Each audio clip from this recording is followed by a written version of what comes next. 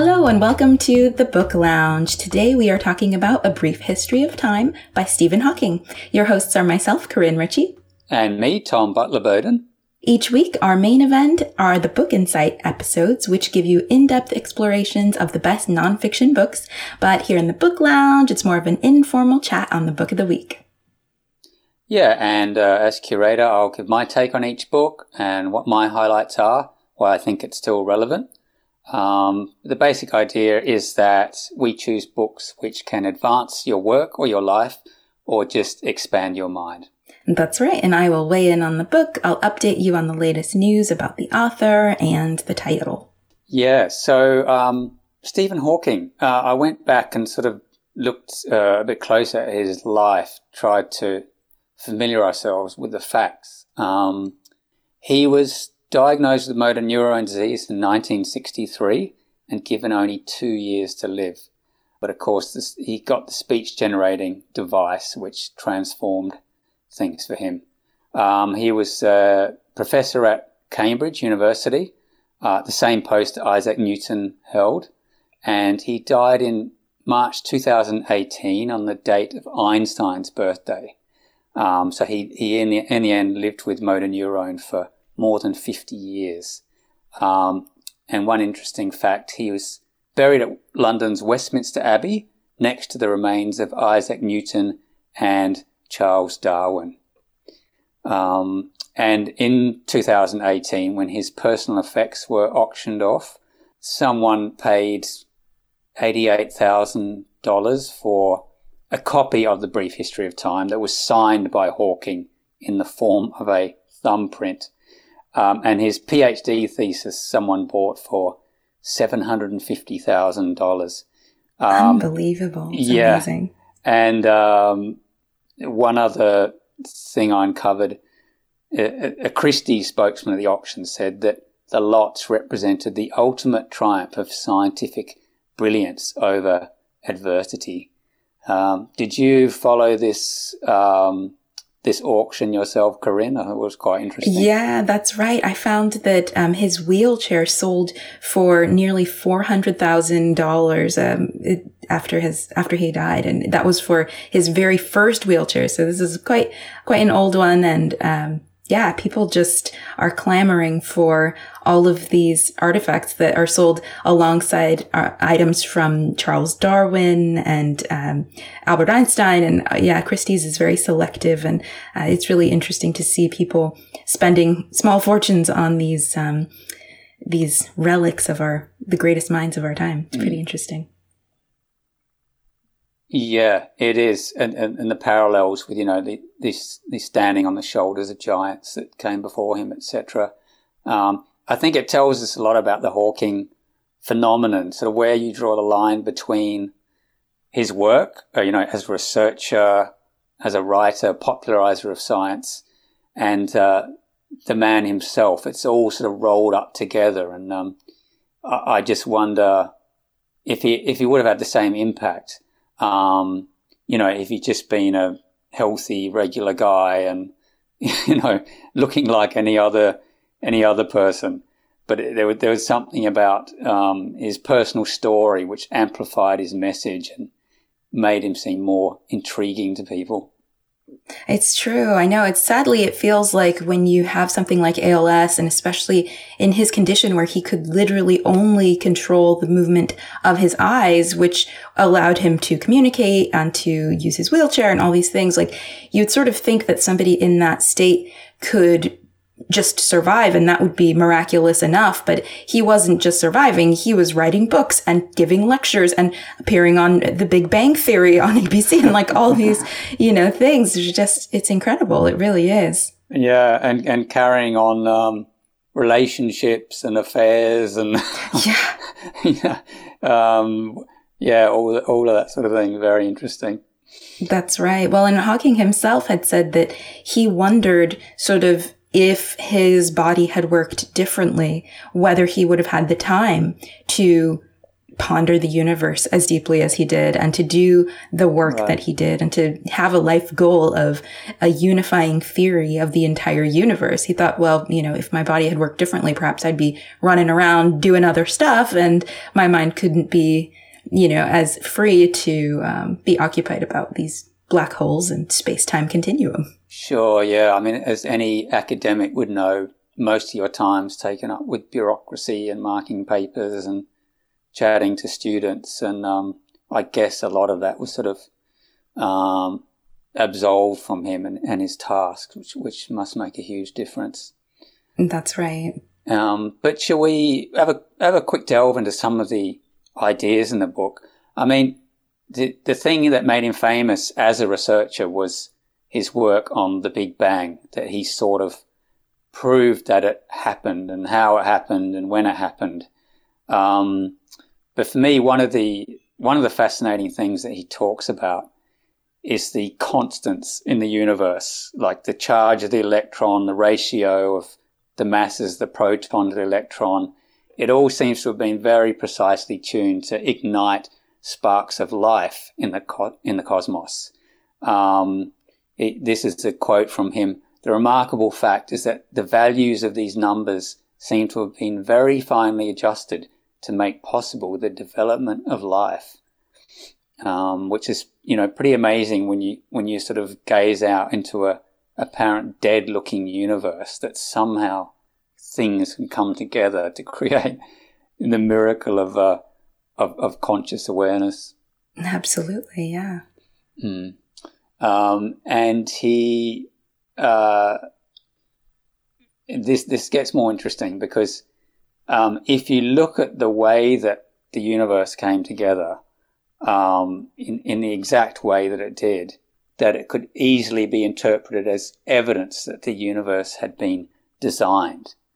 And the book gets very interesting when he talks about how the Big Bang, the Catholic Church unexpectedly declared it to be in accordance with the Bible, after centuries of sort of being anti-science, that God might have used this amazing technique to spark the creation of the cosmos.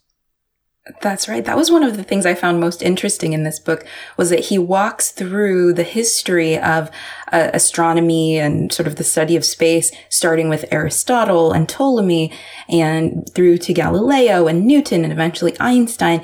And throughout that history that he sort of walks through, he talks about that clash between science and religion, where at certain points they were in conflict with one another, when the church thought that Earth was the center of the universe, and to say any different was blasphemy and a slap to the face of God, essentially.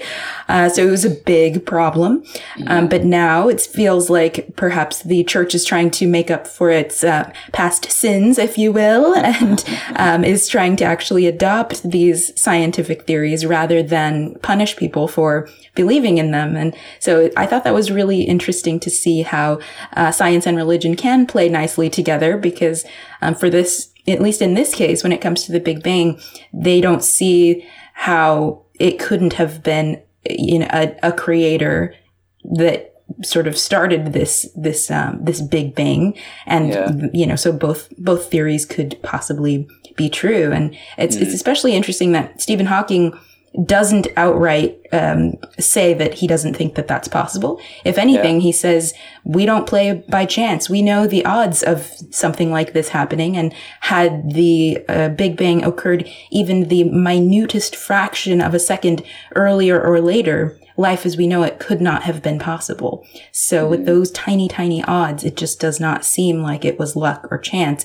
It feels like it happened specifically in order to create what we see today. Yeah, I quite like this about Hawking, is that he's not in that same vein as the Richard Dawkins kind of scientist, a very sort of fundamentalist atheist. I mean, I don't think Hawking was, particularly a believer or anything, or religious, but I mean, the fact that he sort of kept an open mind on these things was pretty interesting, coming from a person of his standing, I think. It's true. There's a humility about Stephen Hawking that's just really remarkable, considering, again, he's one of the greatest minds of our time who has studied more about these things than most. And yet he still has this humility to say, this is what we know, but there's still so much more we don't know. And so I'm not going to say that something is impossible when we just don't know. Yeah. I mean, I guess that's also why he was a great science writer, is that he can, he's not too dry. He can sort of convey the wonder of the universe very well, more than most scientists. Agreed, yeah. He worked really hard on Brief History of Time to make it so that it felt more relatable than what most scientists write. He had this motto that for every equation he included in Brief History of Time, the readership would be cut in half. So for that reason, he only included one equation in the entire book, which was E equals mc squared. Apart from that, it's equation free, so that hopefully everyone can engage. Yeah. I mean, the famous thing that you always hear about Brief History of Time is that the sort of ratio of people that actually read it to the end is pretty small compared to the number of copies bought. That's so, right. He did his extreme best. But at the end of the day, I mean, he's talking about incredibly complex mathematical equations for how the universe works. And there's a point beyond which you don't want to dumb things down anymore. And I think he sort of got to that point. And it's a sort of book that everyone wanted to have on their coffee table at home, to show that they were at least interested in thinking about this stuff, even if at the end of the day, most people never actually read it through. That's right. Pay no attention to the coffee rings on the cover. We really like this book. Yeah. One other thing that, I think there are many things in this book about the sort of wormholes in the universe and stuff like that. But the thing that I did like about it, and which he was also working on right at the end of his life, was the issue of the multiverses. So this idea that there could have been countless Big Bangs, and each Big Bang gave rise to a different, unique universe with its own constants of electrons, protons, gravity, rate of expansion, etc. And the idea that our cosmos might be one of the rare space-times across this multiverse that is actually populated by intelligent beings who can ask about the origins and future of the universe. I think a lot more work has been done and is being done on multiverses. It's that point where science moves into philosophy. But I just find that whole area fascinating. So do my kids in Spider-Man Into the Spider-Verse, which is exactly that. It's all these different universes that could simultaneously be happening and how different they all are. And like you said, it's that whole science fiction meets science meets philosophy. It's sort of that gray area where they all kind of intertwine. Yeah. On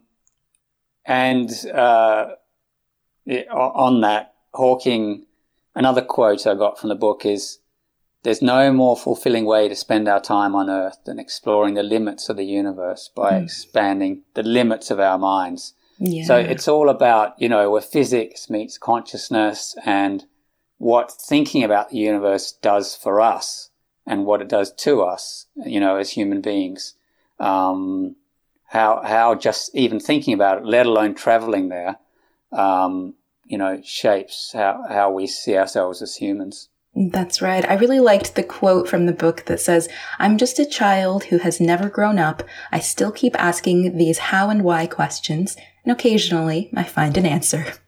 It's just so great that, again, that humility that we see from Hawking. And I feel like we can all relate to that of everyone wants to understand how and why, especially when it comes to something as relevant as our planet, our universe that we all live in. So understanding as best as we possibly can how and why it all works. It's fascinating. It really is.